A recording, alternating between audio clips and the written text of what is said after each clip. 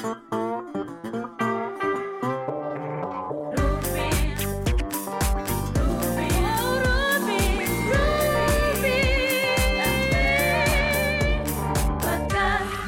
and Web Podcast.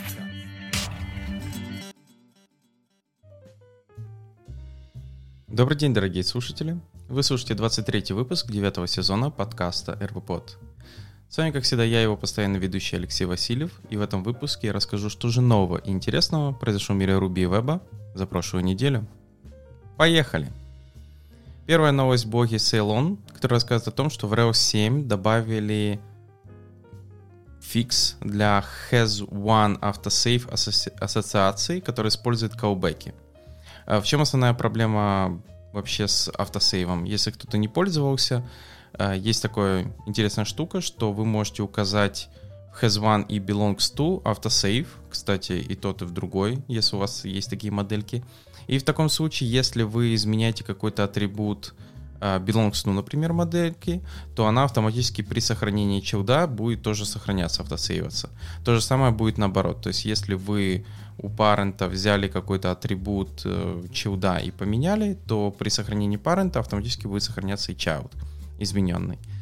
Есть только одна с этим проблема, что если обе модельки задефинили какие-то callback'и, типа around save, before save, after create, after update, подобные, то получается из-за автосейва может произойти то, что callback'и будут вызывать, потому что если внутри какого-то callback'а есть ассоциация на другой callback, то они начнут вызывать друг друга, и у нас получится бесконечный цикл.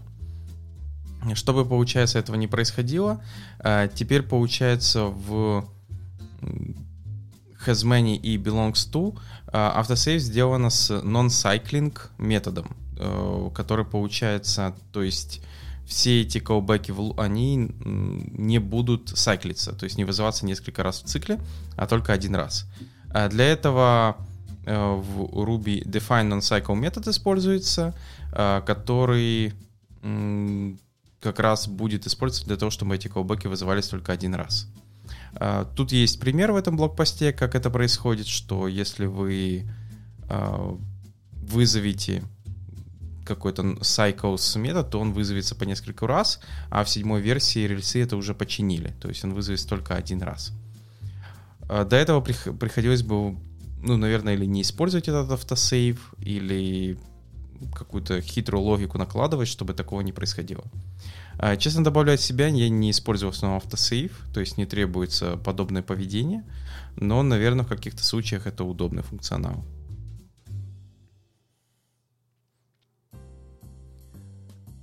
Следующий блогпост рассказывает о том, как переместить, как промигрировать Action Cable на Webpacker. То есть, допустим, у вас есть Sprockets, и вам надо перейти полностью на Webpacker, и как же в этом случае быть именно с Action Cable. Статья рассказывает, что надо сделать, какие геммы поставить, какие задачи, rake задачи или rail задачи прогнать, что требуется перенести, то есть какие импорты, экспорты потребуются, чтобы активировать в вашем приложении именно Action, получается, это не Action Cable. Тут, кстати, в примере еще почему-то TurboLinks и Active Storage, но я думаю, это уже по вашему желанию. Также рассказывается о том, как подключаются каналы, как добавляется автоматический в паке, как можно добавить автоматическую компиляцию всех файлов в какой-то папке. Там есть такая возможность через require контекст. Если вы не знали, то посмотрите. Это, кстати, используется и в том же Stimulus, например, подобный подход, только там с хитрым импортом. И дальше, получается, автор показывает, как это все запустить и, понятное дело, почистить за собой Sprockets. Поэтому, если вы еще не переходили на Webpacker, до сих пор на Sprockets, то можете потихонечку двигаться в эту сторону. Следующая статья в блоге Ильи Евтимова, которая рассказывает о том, как работает Conditional HTTP GET. Как, получается, немножко ускорить ваш API, если вы будете использовать HTTP кэшинг. Статья достаточно хорошая, она объясняет именно принцип работы HTTP кэша, как он работает, какие хедры для этого используются, как вообще веб, эта вся спецификация построена. Поэтому я не буду это предсказывать, я просто советую вам ознакомиться, если вы не в курсе и никогда этого не использовали, особенно в Rails, потому что в Rails очень хороших хелперы встроены. Это FreshWhen, Stale со знаком вопроса, вот подобные, которые позволяют вам чуть ли не в одну строчку добавить ваш какой-то экшен. Например, если это REST у вас, то в index или в get получить такое себе небольшое ускорение. Потому что браузер по умолчанию будет учитывать этот HTTP кэш, и вот у нас есть приложение, которое как раз это активно использует, этот функционал.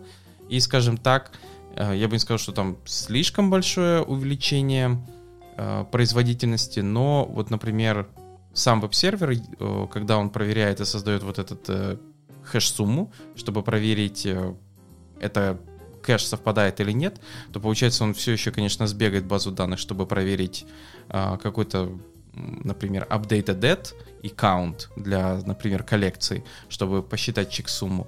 Но получается после этого, если это должно быть из кэша, то он не будет рендерить тот же JSON. Ну или XML, или что там у вас используется. А в данном случае тогда вот Ruby, например, Rails сервер показывает, что, понятное дело, это чуть быстрее и меньше используется объектов. Вам не надо рендерить этот JSON, отдавать бесполезные данные. То есть браузер будет просто брать их из кэша. То же самое, кстати, работает и для одного объекта. Только в таком случае там используется primary ключ и updated det, если он есть, конечно. Вот. Поэтому я советую, да, в модельках использовать updated det, и вот в таком случае у вас автоматически будет работать и tag, который будет считаться с использованием updated det, и last modified header, который как раз тоже будет использовать updated det.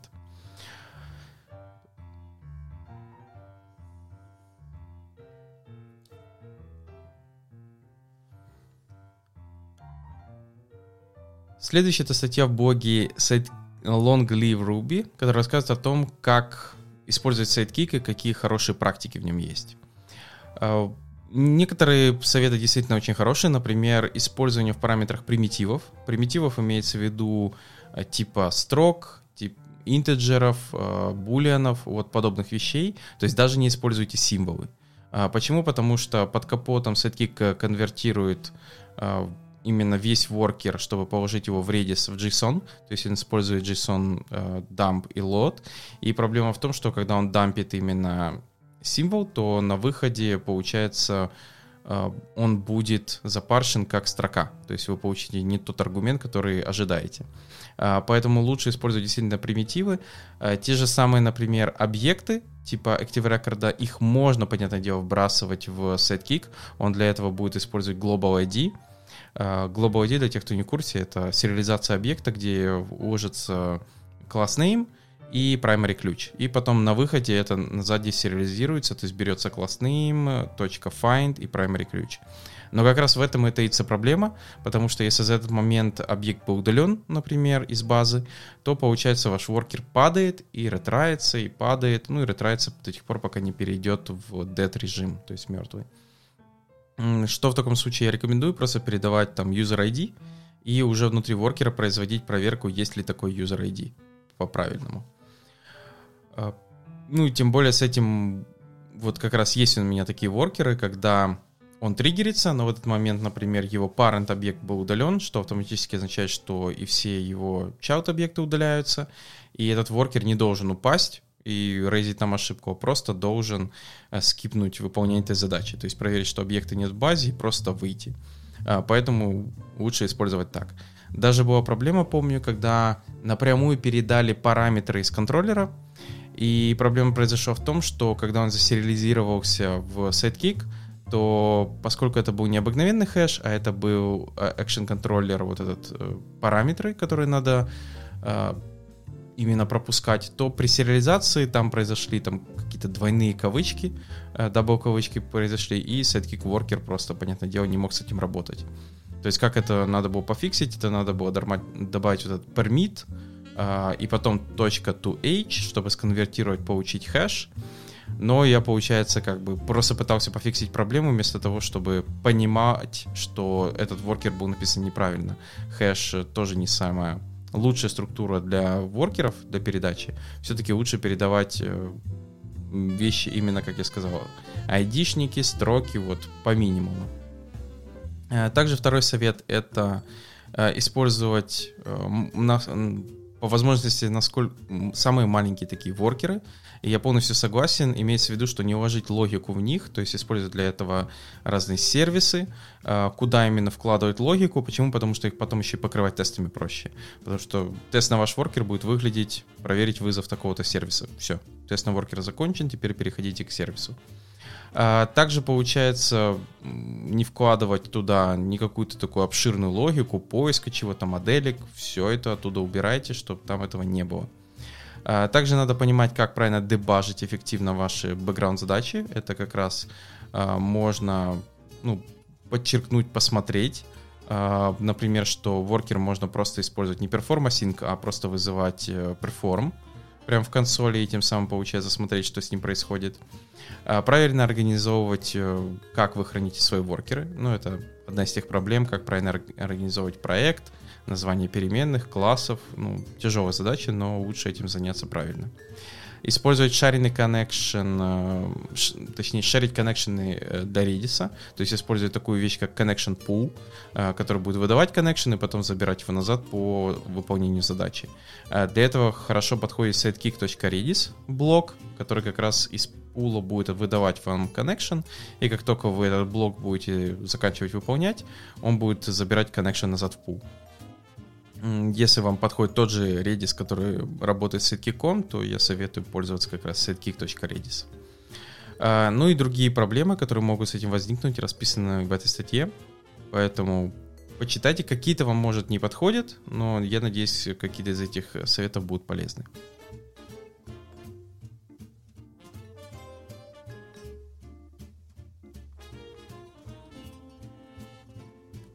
Перейдем к новостям из мира веба.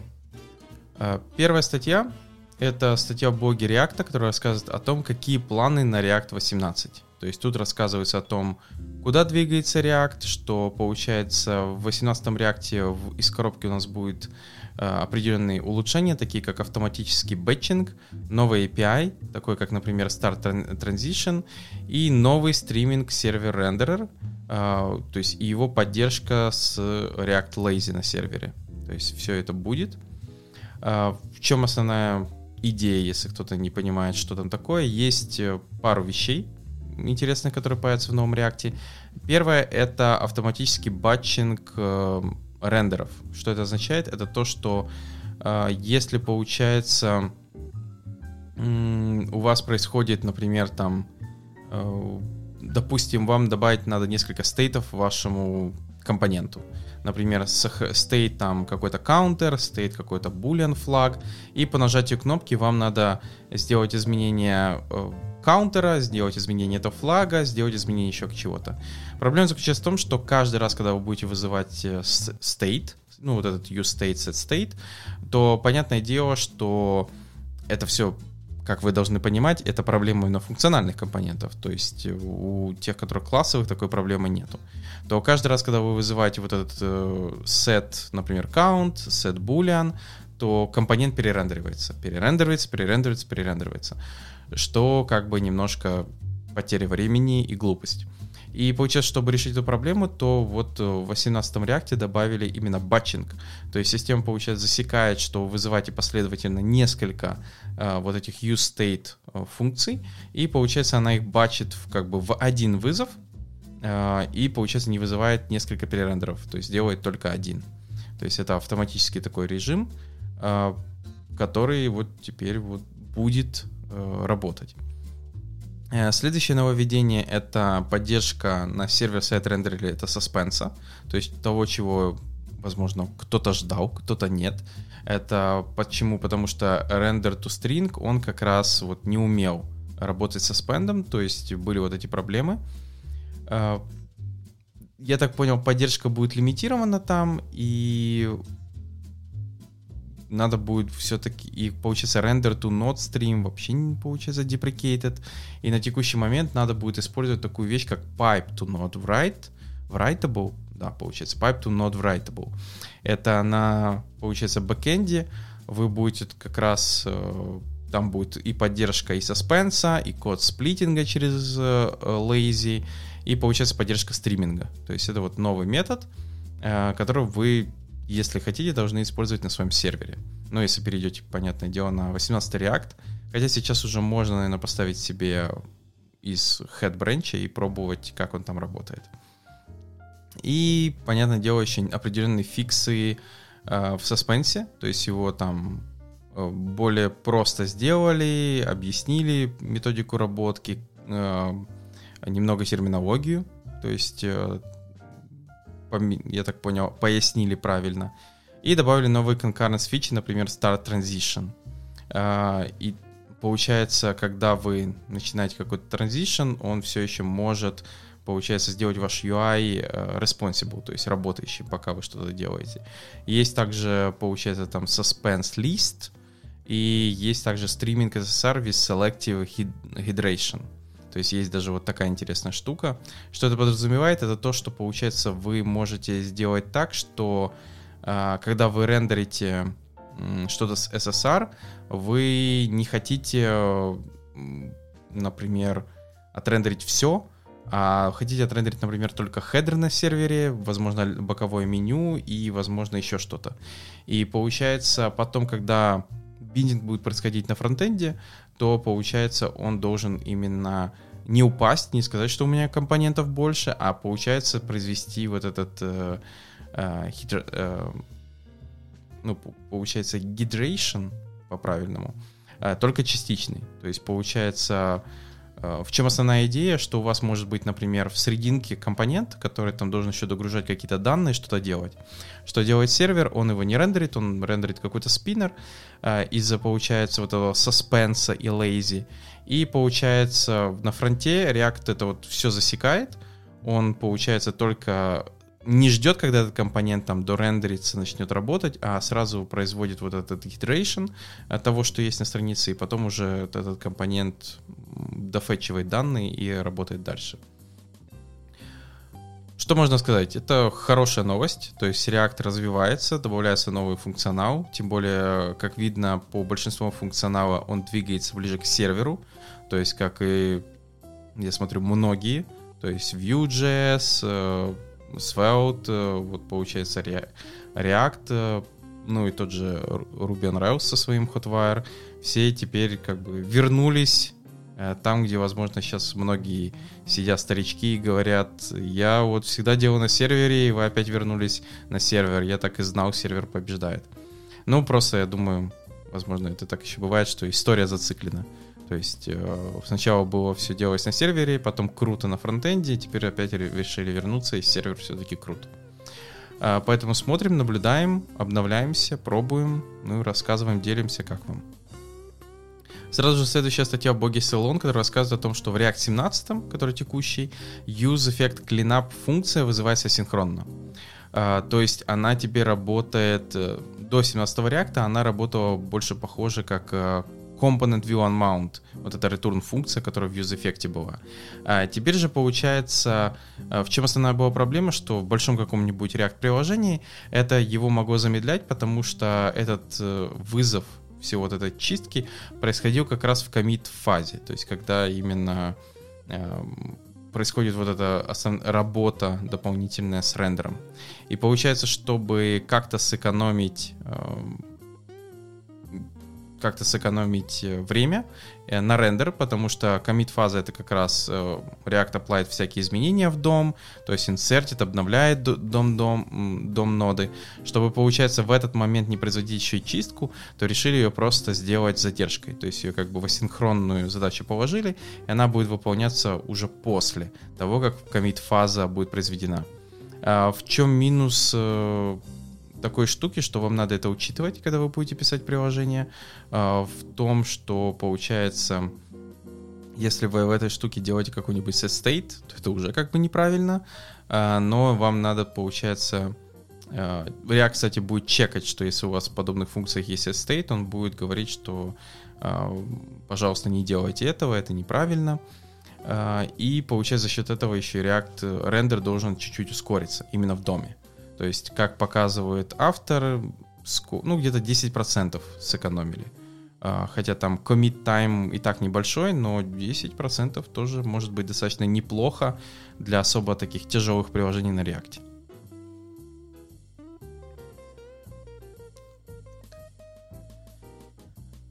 Следующая новость — это релиз Vue.js 3.1.0, кодный Pluto. В данном случае, что тут интересного, это то, что добавили migration build документацию. Это специально такая штука, Vue Compact или migration build, которую вы, получается, можете сбилдить Vue 3 приложение, но которое будет совместимо, даже не совместимо, а вести себя как Vue 2 приложение. Вот как-то так. То есть, получается, если у вас есть какое-то достаточно большое Vue.js приложение на второй версии, и вы потихоньку хотите мигрировать на третью, то, получается, вы как раз можете использовать данный дополнительный NPM-пакет, который позволит вам вроде бы как оставаться на второй версии, но уже работать с третьей и потихоньку переписывать ваш код. Также, получается, произвели определенные фиксы, performance-импрувменты и определенные breaking changes тут же пришли, небольшие, но они есть. Поэтому, если вы используете Vue.js, то ознакомьтесь, возможно, это вас касается. И следующая статья в блоге Smash Magazine сразу же вдогоночку, которая рассказывает, как менеджить shared state во Vue.js 3 версии, или Vue просто. Тут рассказывается о том, как вообще, что state — это вообще штука сложная, и нам его надо как-то упростить в работе с проектом, и автор рассказывает про разные техники использования, где хранить state. В этой статье рассказывается про такую штуку, как factories, shared singletons, Vuex 4 версии и Vuex 5 версии. Вот. Поэтому, если вы ни с чем подобным не работали, но начинаете работать с Vue.js, то я вам советую ознакомиться, потому что, из этого всего списка приложений я предлагаю точно ознакомиться с Vuex. Это как раз одна из тех штук, которая поддерживается именно в Vue.js комьюнити, и получается такой себе, грубо я, конечно, назову его, аналог Redux для React. Грубо, потому что там есть свои другие штуки, как это работает. Но похоже, есть тоже store, есть вот эти функции для изменения этого стора. Поэтому статья позволит вам узнать, как с тем или другим работать, как, например, там изменять состояние, как, получается, подписываться на него, на это изменение, и вообще, как с этим работать во Vue.js.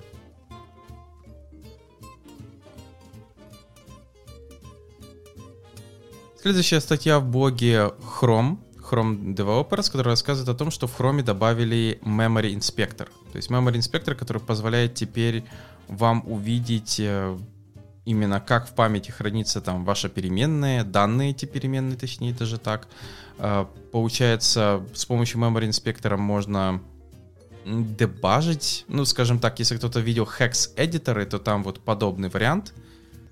То есть вы видите переменную, вы видите ее в hex-коде, вы можете перемещаться по этому hex-коду, посмотреть, что там внутри творится. Под капотом используется некий linear memory viewer для того, чтобы показывать, как выглядит именно переменная. И получается, самое интересное, что это можно использовать не только для JavaScript кода, но также для WASM и C++ кода. То есть можно дебажить WebAssembly код, который именно выполняется в Chrome. То есть через этот Memory Inspector.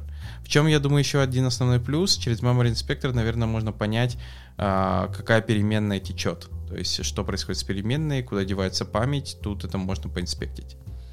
Поэтому, если вы активно работаете с подобными проблемами, или вы дебажите часто в WebAssembly код, который там пишете на C или на чем-то еще подобном, и вам надо понять, где тот или другой участок памяти, то вот Chrome добавил вам новые плюшки.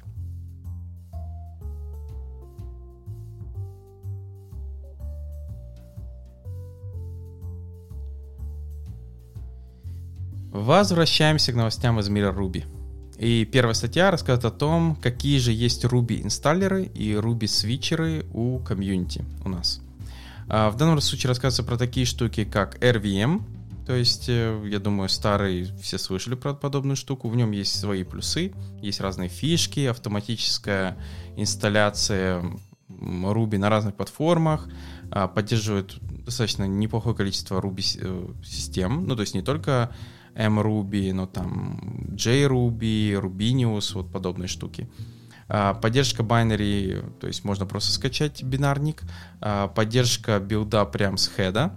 Но есть и минусы, понятное дело. То есть иногда Ruby билд немножко может отличаться от стандартного билда, что может вызывать определенные проблемы потом с билдом нативных расширений. Также это 25 тысяч строк баш-скрипта, что как бы тяжело мейнтейнить. И есть там определенные с этим проблемы. Ruby Build — это еще один такой вариант, то есть для того, чтобы собирать Ruby, инсталлировать. В данном случае там тоже используется shell, но получается, в чем его основные плюсы? Он достаточно активно мейнтейнится, у него всего 1400 строк баш-кода, но в чем его минусы? Например, он не инсталлит системные пакеты, если они нужны. То есть в данном случае вам придется этим заниматься самому. Есть другая штука, еще одна для инсталла Ruby, это Ruby Install. Это просто упрощенный Ruby инсталлер. Он вообще там, по-моему, меньше 1000 строк баш-кода, у него достаточно элегантный дизайн, но он не поддерживает, например, билд из хеда. Он не поддерживает, меньше у него релизов происходит, и у него есть определенные там, он обрезал определенные вещи, которые есть в других этих инсталлерах, чего у него, понятное дело, нету. По поводу Ruby свитчеров есть тоже разные варианты. Тот же RVM, это чтобы переключиться на разные версии Ruby. В чем основной минус RVM? Я думаю, многие знают, это то, что он переписывает CD команду на системе, и многим это не нравится. Также у него есть такие, скажем так, опять же, вот эти проблемы с баш-скриптом. Второй вариант — это AirBenv, который для того, чтобы переключаться между Ruby-версиями, использует environment переменный, то есть pass, те же самые. То есть, получается, он не переписывает CD команду, просто работает. Кстати, работает не только в bash environment, работает и, например, в каком-нибудь типа Fish. Что у него еще хорошего? Он тоже небольшой, у него 1500 строк баш-кода, но и есть, опять же, свои какие-то минусы. Например, есть 11 миллисекунд старта, именно оверхед добавляет к вашему работе. Почему? Потому что он шимсы вот эти подгружает, проверяет. Также есть CRuby. Это такой Ruby инсталлер. Он всего там, по-моему, 100 линий баш-скрипта, то есть достаточно упрощенный. Но, получается, у него GemHome, например, неправильно работает для не CRuby. У него его надо подгружать в shell обязательно, и поддержка у него не такая хорошая. В конце автор, понятное дело, предлагает, на его мнение, какую систему использовать. Это Ruby Build или Ruby Install, и для переключения использовать AirBenv или CRuby. На что я согласен, только единственное, что я рекомендую в таком случае использовать какой-нибудь типа ASDF, который под капотом использует тот же Ruby Build. ASDF просто чем удобен, вам не надо будет ставить отдельно на Node.js систему, которая будет заниматься установкой и переключением на разные вот эти бинари. У вас будет один просто, который вы будете использовать и для Ruby, и для Node.js. И вот в последнее время я использую его для бинаря Terraform, чтобы переключиться на нужную версию Terraform, потому что он очень сильно зависит, в какой версии вы там запускаете Terraform, потому что если вы запустите Terraform новый с каким-то state файлом, который в старой версии собирался, то в конце, получается, потом старый перестает работать, потому что будет ругаться, что state теперь работает только с новой версией Terraform. Поэтому это тоже надо учитывать, и приходится тоже его переключать. Вот, поэтому и также это можно делать с Гошкой, это можно делать с Rust, ну и вообще со всеми вот системами, которые вам нужны, могут пригодиться для разработки. Поэтому с моей стороны я вам рекомендую использовать ASDF, который под капотом использует Ruby Build.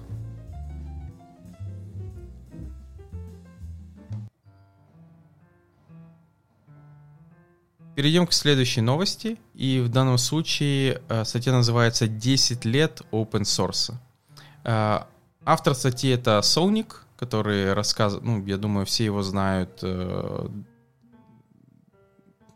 этого человека в Ruby комьюнити, то есть он разрабатывает такие вещи, как DataMapper, RomRB, DryRB, VirtusGem, то есть вот подобные вещи, то есть open source у человека много, и ему есть о чем обсудить и поговорить. И получается, в данной статье он как раз рассказывает о том, чем он занимается, как получается, что за 10 лет он заметил происходит с open source. В основном он считает, что, скажем так, open source, люди, которые занимаются, они достаточно большое количество работы делают. То есть те, которые контрибьютят, как говорит автор, это тоже достаточно очень правильно. То есть продолжайте контрибьютить. Он действительно говорит, что это важно. Он говорит, но его point, что ту работу, которую выполняет человек, который занимается open source, именно своим, то у него достаточно большой объем времени и сил уходит на maintenance проекта. Он предлагает несколько примеров, когда там кто-то ему репортит баг, он тратит на него 3 часа, чтобы задебажить и сделать фикс, просит человека проверить, все теперь ли работает, и не получает никакого фидбэка. То есть 0 ответа. Кто-то говорит ему, типа, давай сделать эту фичу, он тратит, опять же, часы на то, чтобы ее задискассить, дальше он, получается, имплементирует ее, получает proof of concept, просит людей проверить, получает 0 фидбэка. Получает pull request, проверяет его, оставляет несколько комментариев, просит их пофиксить, человек не возвращается после этого. И тому подобные вещи, которые, как бы автор говорит о том, что ни у кого нет времени на open source в реальности. Ни у кого. И получается, те, кто занимается open source в реальности, у них начинаются с этим еще большие проблемы, потому что они считают, что подобный подход работы, он достаточно непродуктивный, как это происходит. Хотя хочу заметить, некоторые open source разработчики тоже не очень, я бы сказал, хорошо продуктивны. Например, можно зарядить pull request и пинговать постоянно и получить 0 ответов, ни приветов. То есть тут есть и со своей стороны другие проблемы. Второе, о чем он тоже обсуждает, это проблема open source, что open source может быть очень популярным, очень используемым, но при этом сам мейнтейнер получает с него ничего. Возможно, минимальную известность, но это все.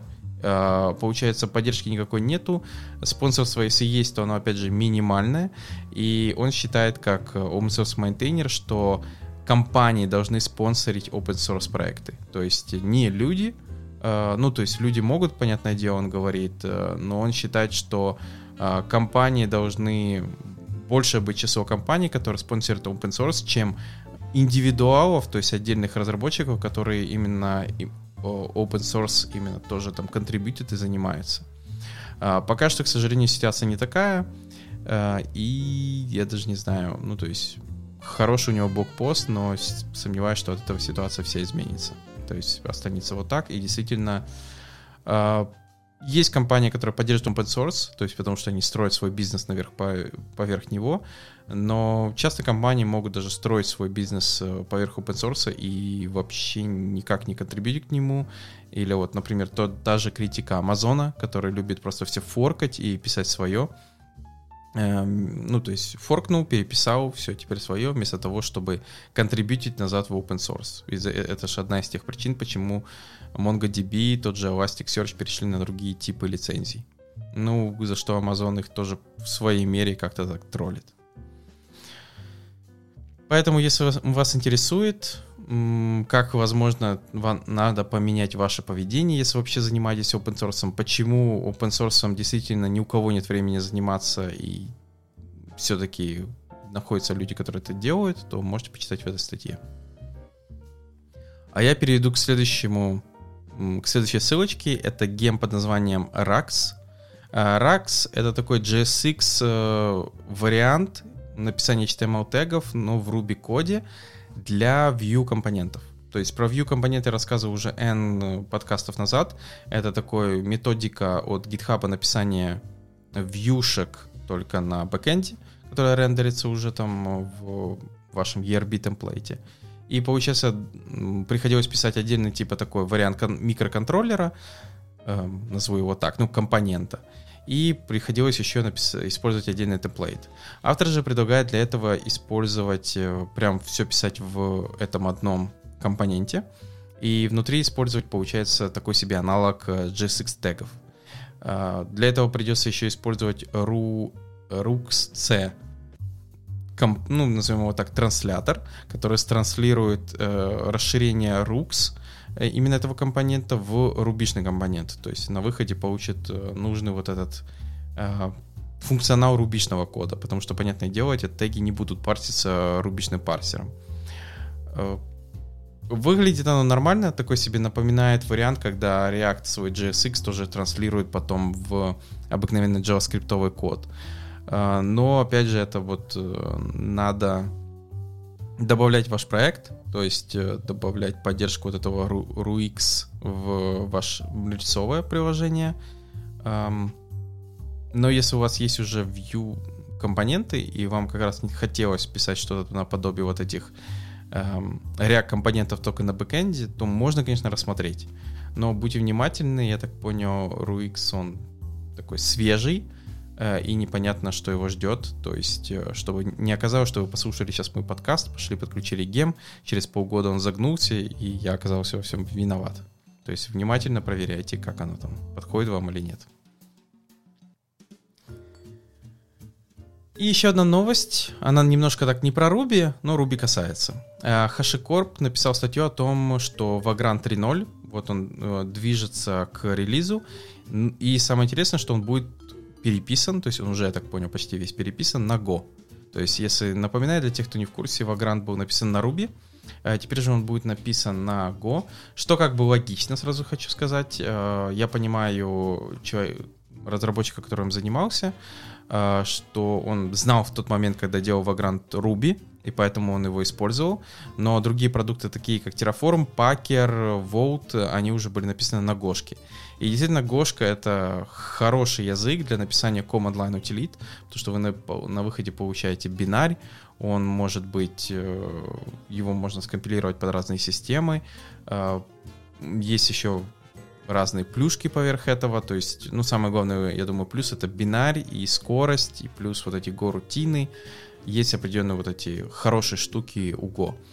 И получается, Ruby, конечно, тоже молодец, но для command line утилит вот Vagrant'у приходилось шипать свой Ruby, чтобы работать. А теперь же, получается, его переписывают. И что изменилось? То есть, понятное дело, плагины придется тоже вам переписывать. Если у вас есть какие-то свои плагины, то теперь там другой API, там используется gRPC поддержка, то есть есть у них отдельная Go плагин библиотека с SDK типа своим, и если у вас есть какой-то Vagrant плагин, который активно вы поддерживаете, теперь лучше начать потихоньку изучать этот новый API, и, возможно, если вы не писали на Go, то теперь потихоньку писать свой плагин именно на Go. И тем более, наконец-то у Vagrant не будет этой проблемы, он не будет шипать со своим Ruby. То есть у него вот эта проблема сборки экосистемы, она отпадает. Плюс теперь экосистема библиотек гошная приехала, потому что опять же, у HashiCorp достаточно большая наработка в библиотеках именно для Go. Потому что у них Consul, Nomad, Waypoint, Packer. То есть единственный, кто выбивался из этого, Vagrant. Поэтому это как бы не упрек в Ruby. Ruby все-таки позволил стартануть вообще такой компании, как HashiCorp. Он начался с нее. И как бы это действительно успешный продукт, который написан на Ruby. Но я прекрасно понимаю, что, учитывая, что у них все теперь написано на Go, держать только один Vagrant, возможно, даже не очень целесообразно, потому что ради него только приходится держать отдельно рубишник разработчиков. Проще его тоже переписать и сделать всю экосистему написанную на одном языке, что намного проще. Вот такие новости. По поводу Vagrant'а не переживайте, я думаю, все будет прекрасно. Это не то, что там статья, например, пытается сейчас уколоть Ruby и сказать, что он плохой. Все-таки По сравнению с Твиттером, HashiCorp просто написали причины, что происходит, зачем изменения, и во многом они правы. Но при этом они не отрицают, в статье не написано, но они отрицают, что действительно Ruby им помог именно начать.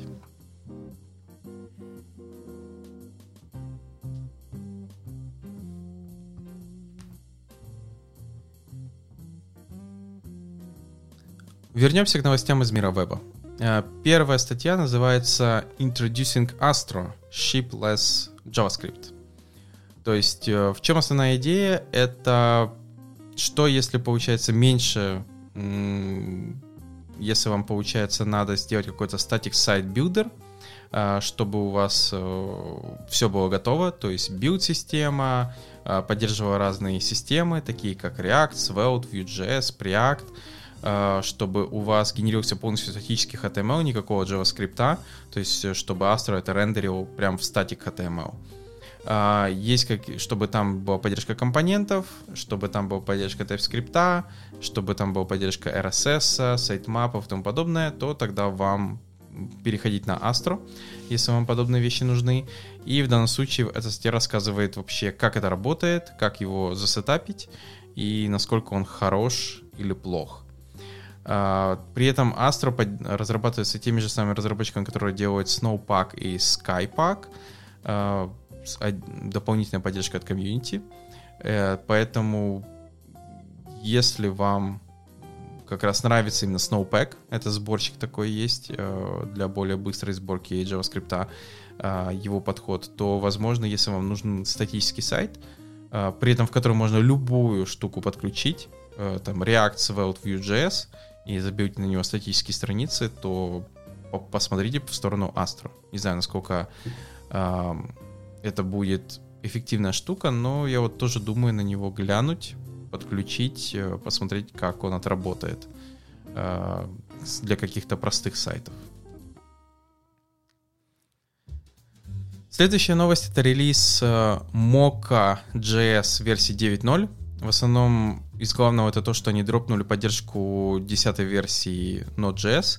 И также, получается, у них import first loading в тест-файлах теперь работает. То есть они ECMAScript, модульную систему теперь поддерживают JavaScript-овую. То есть теперь работают импорты вместо command.js, вот это require.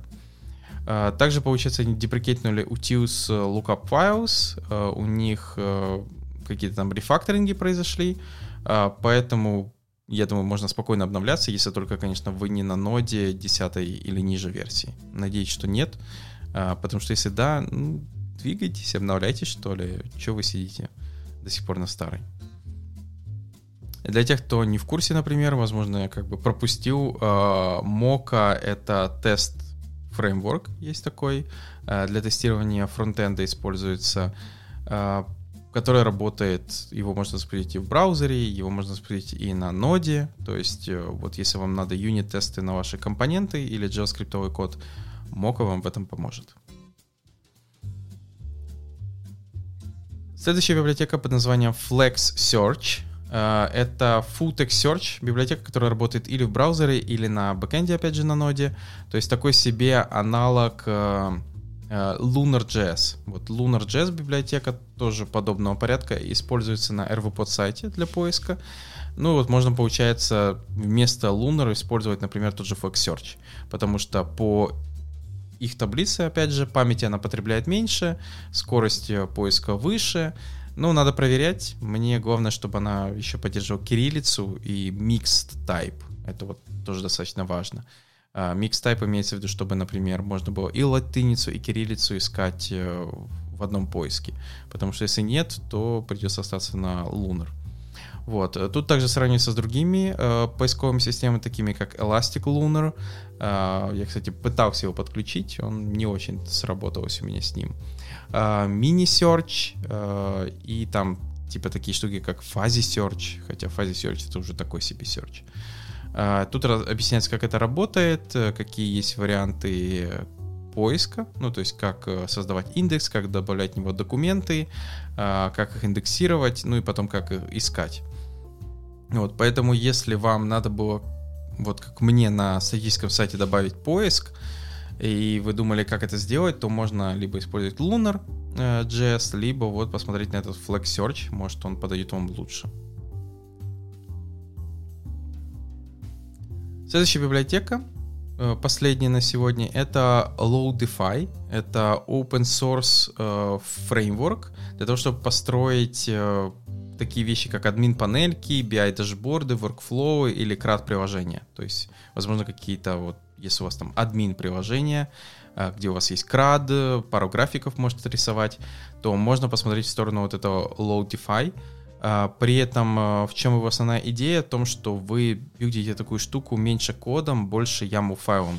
То есть вы дефините настройки в YAML файле, например, там вот моя форма, там такие-то блоки должны быть на ней, такие-то инпуты, такие-то валидации и прочие штуки. И получается, этот Loadify вычитывает этот YAML и строит на основе него интерфейс. То есть... Ну, YAML файлы сейчас популярны, Kubernetes, Docker, вот, пожалуйста, теперь веб-интерфейсы. Можно, получается, его запустить в Docker-контейнере, это можно запустить на Lambda, можно, ну, на серверлессе даже можно прогнать. Также есть демка, поэтому можете посмотреть, если у вас есть требования к подобным интерфейсам, и вы как раз хотели бы, чтобы их можно было просто создавать через тот же JSON файл или YAML файл, но это простые, чтобы вы понимали, то есть крады, то почему бы и нет, разворачивайте, используйте. Очень бывают какие-то приложения, когда user-face часть находится в одном месте, то есть паблик, она находится где-то, а вам нужна админка, и она должна жить как-то отдельно своей жизнью, то в таких случаях, я думаю, Loadify может подойти очень хорошо. На этом у меня все новости на сегодня. Также напоминаю, что открыт сбор новостей для РВПод Кафе 23 выпуска. Он будет 03.07 в 20:00 по Киеву. Ну, то есть до него еще несколько недель как минимум. Но новости мы собираем, поэтому если у вас есть какие-то интересные новости из веб-разработки или там какие-то просто интересные, то подкидывайте, ссылочка будет добавлена в шоу-ноты именно в GitHub дискуссии. Ну или голосуйте, тоже как вариант, там есть палец вверх. А на этом у меня все. Благодарю, что послушали данный подкаст. Подписывайтесь, пишите комментарии, подписывайтесь на социальные сети и до новых встреч. Пока.